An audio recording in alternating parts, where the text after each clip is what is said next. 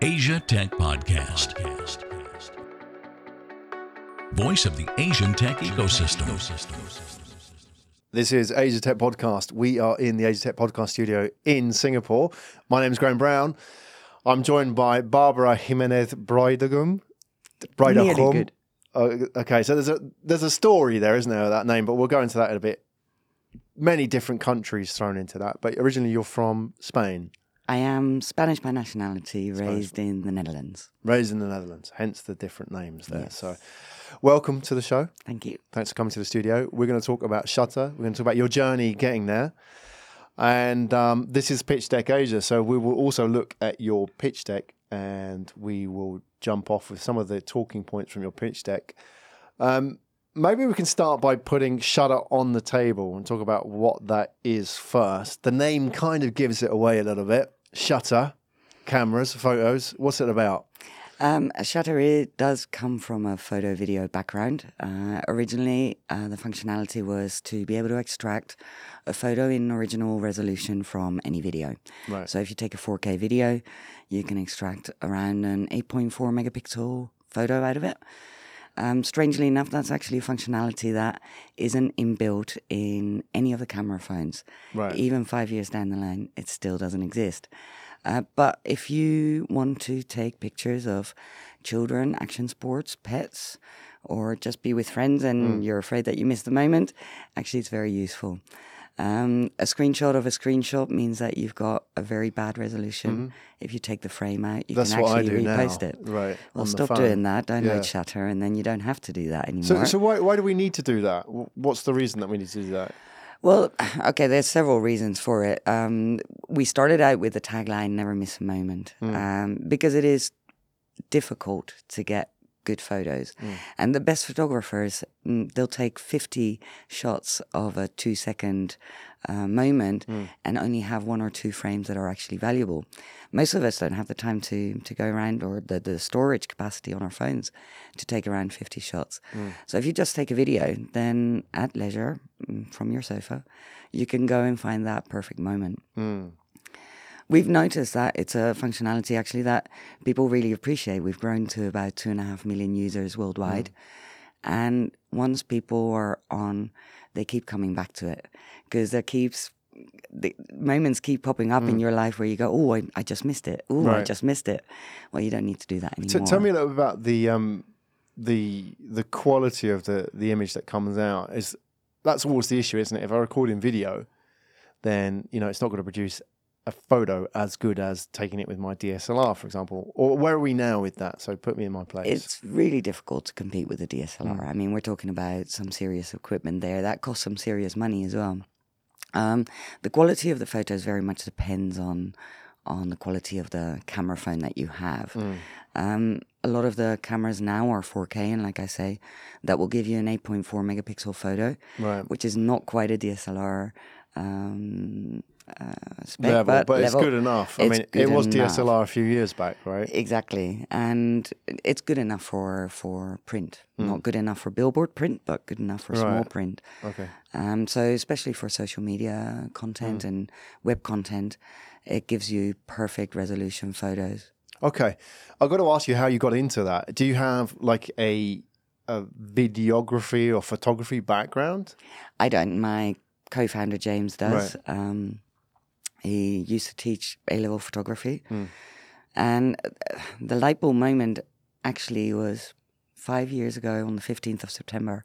We were at a festival of colors in Tarifa on the beach in Spain. It's a bit like a Color Me Run, but without the running. There was just beer and loads of colors. And he was trying to get a picture of the flares of chalk, colored chalk going up. And he was simply unable to catch it. Every photo would just come out as a very colorful blur. And so he decided to take a video and get the right frame further down the line. Now, coming from the photography and design background and being a developer, obviously he had all the full editing suites. But even with photo editing suites, it still was a screenshot of a video. And so he decided to build it. We have come a long way since that original moment, though. Well, even in the sense that that was Tarifa in Spain, and we're sitting here in Singapore. Yes. So let me ask you, where is the company based? Is it based here in Singapore? Our headquarters is in Hong Kong. Okay. And our IT development is in Vietnam. In Vietnam? Yeah. And you are based where? You're based here in Singapore? I'm based in Vietnam. Oh, you're based in Vietnam? Yes. Okay. So your development center is in Ho Chi Minh? Yes. Correct. Okay. Your company's registered in Hong Kong? Correct. Okay. All right. Let's unpack that a little bit. How did you turn out to be a company with a development center in Vietnam? Did you go to Vietnam? But were you in Vietnam? I mean, a lot of people know Vietnam's obviously got a very strong base of developers out there. How did that happen? Tell us a little bit about that. We visited Vietnam 3 times in a year, in a time when Spain was still very much in the midst of the economic crisis. Yeah. And I think we were taken by the entrepreneurial passion. It's so vibrant in the whole of Vietnam. It's contagious. Everyone is studying and doing 2 jobs, or doing 2 jobs and doing a side project. There seems to be a real drive for people to want to build something out of their lives. And then, as you say, they have a very high level of IT skill sets. Up until about 5 years ago, Windows didn't exist in Vietnamese, so all of those students were actually being trained in English-speaking IT. Wow. So it means that the communication also is very easy. It's a very young workforce. I think the average age is somewhere around 27 or so. And all of those things combined make for a great place to set up a team that takes ownership and has the same kind of drive and passion that as an entrepreneur you want. You're looking for, Exactly. right? Exactly. How many people have you got out there now? We've got about 15 people. 15 people. They're all developers, are they? Mainly developers. Yeah. We have obviously we have a social network built into the app, so we need community builders, quality management, all of those things that make sure that the content that's on the app is palatable and right. And Okay, acceptable. good. So let's unpack the business model a little bit and how that works. I know you've mentioned that you've grown a lot in your user base as well. Before we get to that, maybe we can jump into the pitch deck, because you've got a sort of a map of the business model. We're getting there. This is the bit we're going to edit out. Right. Oh, there we go. So on slide 5, where we are now, you describe yourself as a measurable online to offline service on the business model. How do you actually make money? I know you've got your subscription model there as well, and you've got project basis, I guess, where you're going to clients and you're charging them for that. How does it work? Maybe it's easier if we go back a little bit. Yeah, because, let's do that. As I said earlier, Shutta has come a long way since we were just a photo video app. We've always made our money from the brands. The app is free to download for users. And we made a very conscious choice not to have any advertising within the app. We think it puts users back up.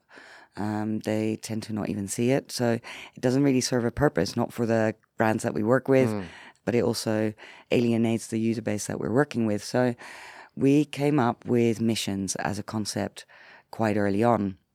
Now, missions are photo contests, and the brands will give our users a brief of the type of content that they need to go out and hunt for. And the best photo wins a prize. The prizes are quite good. It can be a camera or a phone or a GoPro, something like this. Now, from that, our users started asking us for more missions. They started calling themselves Shutta missionaries, and they were asking us for more activities, more reasons to go out. And this is a little bit where the balloons, the location missions, come from. So whereas photo missions are global and anyone can take part, location missions are hyper-local.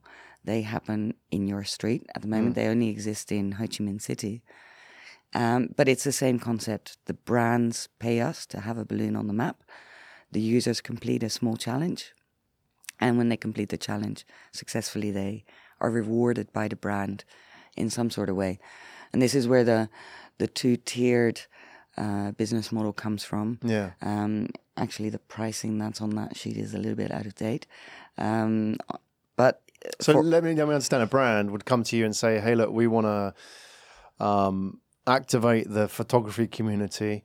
We want to do this mission." So they would say, as an example, like a Unilever, say, I want you to go and take photography or photos of, let's say, young mums, as an example. Mm-hmm. I'm just sort of freestyling here. Tell me if this is completely out of context. You're completely on the so right they say, track. okay, do young mums. We want people to go out and take photos in situ, in the natural environment. Mm-hmm. Like, we don't want to just do like the selfies or the portrait photos. We want them to doing their thing. Yeah. Right. Want you to go out and do that. So they come to you and say, this is what we want. And you say, okay, fine. We now need to take that to the community, your missionaries, right? Yes. Put a prize up. So let's say that a cash prize maybe, or some sort of products or something like that. Yeah, it tends to be products because people like the idea of getting a camera or the latest iPhone or the latest. Right. So products, so some gear. Some gear. Which always appears to them. And then your missionaries go out and shoot this, right? Yes. And what then happens? Are they do this purely to win the prize? Okay. Well, they do it to win the prize. They also do it to get kudos. Right. And I think that kudos is sometimes even more of an incentive than the prize itself. So we, any submissions obviously get published on the app itself. We distribute a daily finalist on our social media, and that's where the kudos comes in. We get requests from all over going, can we be featured on your Instagram? Can we be featured on your Facebook? Well, you can only be featured on our social media if you enter into the contest. So the kudos element is very big. What people were coming back to us with is the missions are getting us out doing things that we wouldn't normally have thought of doing. It's getting us to look at the world in a way that we wouldn't normally have looked at it. And this is what really appeals. It gives people something to do. And in a similar vein, the location missions, the balloons, the hyper-local missions, which tend to have much smaller prices, they follow a similar trend. It's like, okay, look up, look around you, what's going on, and maybe try something that you wouldn't normally thought of trying. And what would the brands get out of it? Because they could go and pay a stock photographer to go out and shoot, photos of young mums, as an example. There must be more to it than just sort of gathering the content, right? Yes. What are they getting? Well, there's a big difference between professional content and user-generated content, and you can see how the two work differently on social media just by click-through rates. So professional photography and even macro-influencer content, so celebrities that endorse products, it tends to have a very low click-through rate, very low engagement rate. I think globally it's somewhere below 1%. Right. Any of the user-generated content that we distribute, which effectively is micro-influencer content, over 70 missions, we're averaging 35% click-through rate, engagement rate. So can we just talk about that a little bit? Because that's quite a powerful statistic. So you're saying, I don't know if the stats are in the pitch deck, but no. I mean, okay, so you're sort of speaking from like market data, which is that a top-level influencer, like a Kardashian, for example, or whoever the equivalent in Vietnam is, they would, run a campaign and get a 1% click-through. An influencer will probably get a little bit more than just professional content that gets posted by the brand itself. Oh, you mean so the brand's own campaign? The brand's own campaign tends 1%. to perform at 1%. Right. A macro-influencer might get 10, 12, 15%. Right. User-generated content, micro-influencer content, in our case is averaging out at 35%. Right. But we've done a lot of work with Kite Tour Asia, the official kiteboarding organization in Asia. They are getting on average 55 to 60% of click-through rate, engagement rate on any content that comes through our app. And it all boils down to the stickiness factor. Malcolm Gladwell wrote a beautiful formula for this. The reality is that celebrities, macro-influencers, or the brand itself, they give a message that a lot of people might hear, but it sticks in their mind for a very short period of time.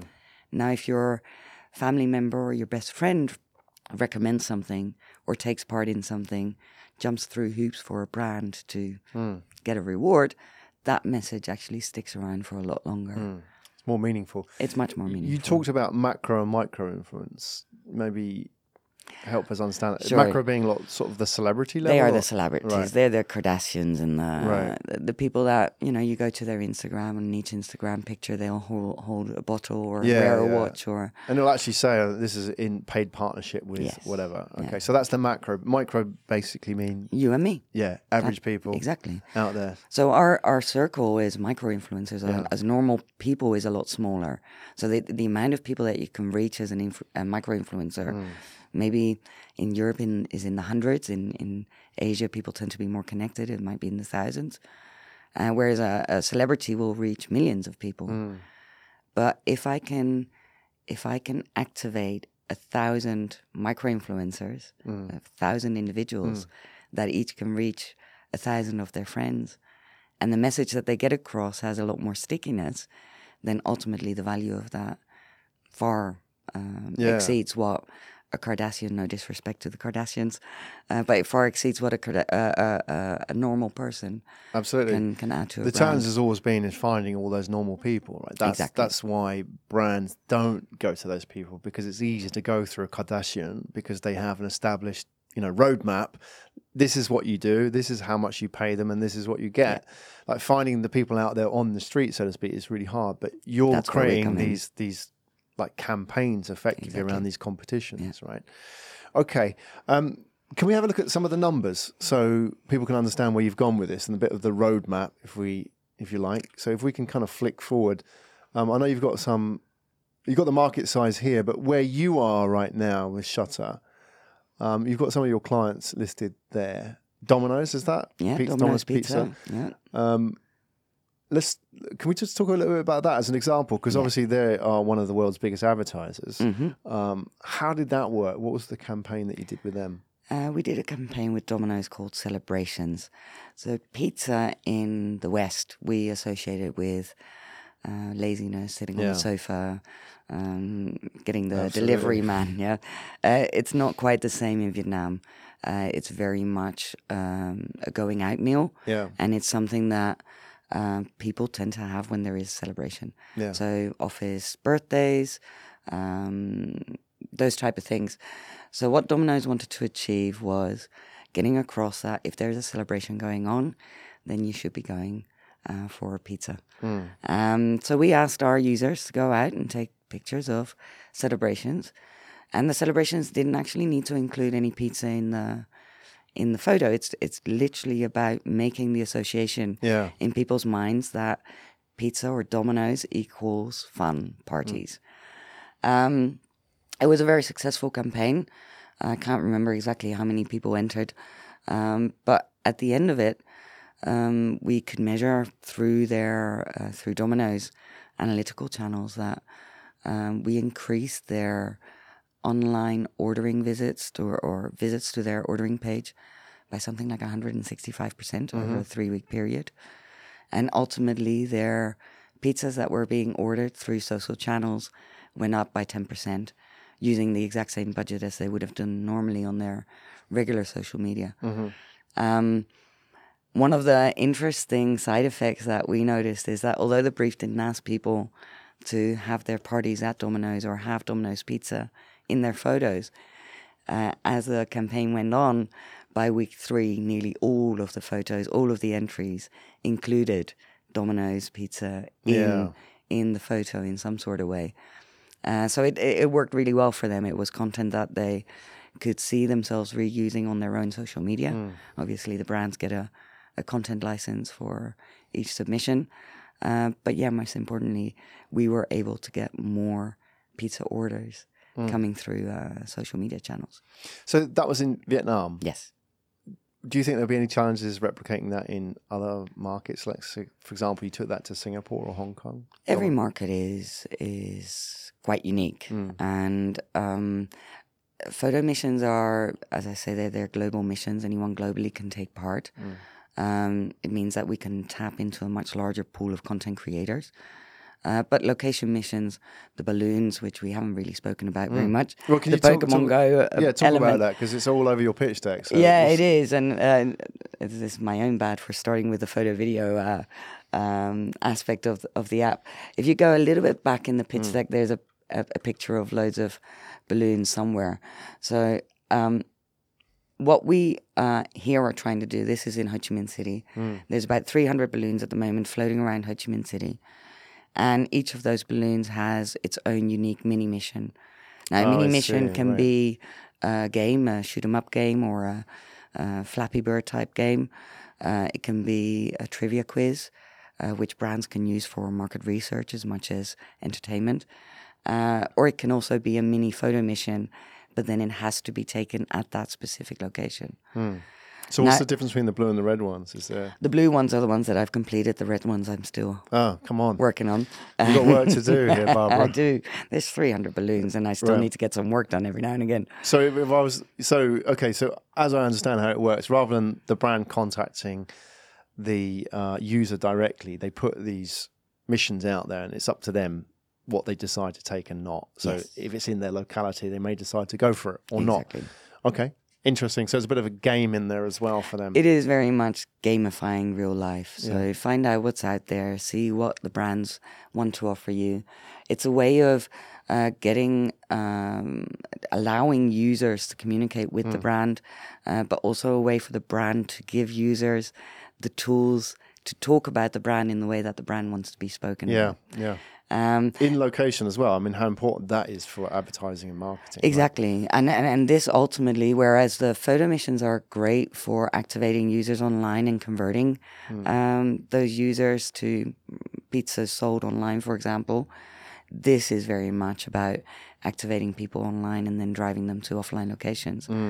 So again, in Vietnam, what is very important, where it's still very much a cash-based system, and people want to see foot traffic into their stores. This is a way in which we can actually drive foot traffic to your specific location in a measurable way. This type of content obviously needs to be highly localized, and the content, the games, the style, the language that's being used. But is it up to the brands to come up with that content? So then it would be easy to go to a new city and just get the brands, if they were coming out with the stories, if you like, the competitions, that's fine. Yeah. You don't have to come in and say, look, we're going to plan all of this, and then people can kind of jump on board, right? We have a self-service module, a little bit like Facebook ads or Facebook pages, where people can make their own pages and set up their own ads. Obviously, that needs to go through an approval queue, even with us. But yeah, as you say, if the brands are doing it themselves, they understand their local environment much better than we do. So we just make sure that the app is available in the right languages, and that we have a basic understanding and community builders that speak the same language to help brands along the way. One of the really strong things about the location missions, the balloons, is that is actually a product that's accessible for micro businesses as much as it is for the large brands, the Unilevers and the Domino's. So photo missions are expensive projects. They cost a good sum of money. Micro businesses, depending on whether they qualify or not, they could have a balloon on the map for $1 a month. Yeah. And it's those micro businesses that make the content so highly localized. So in Vietnam, for example, it's really important that we have a lot of coffee on. Vietnamese are big coffee drinkers. Absolutely. And so we need to make sure that there's a lot of micro business coffee shops on, and not just the big Starbucks chains, because that's not actually the coffee that the average Vietnamese drinks more than once a week.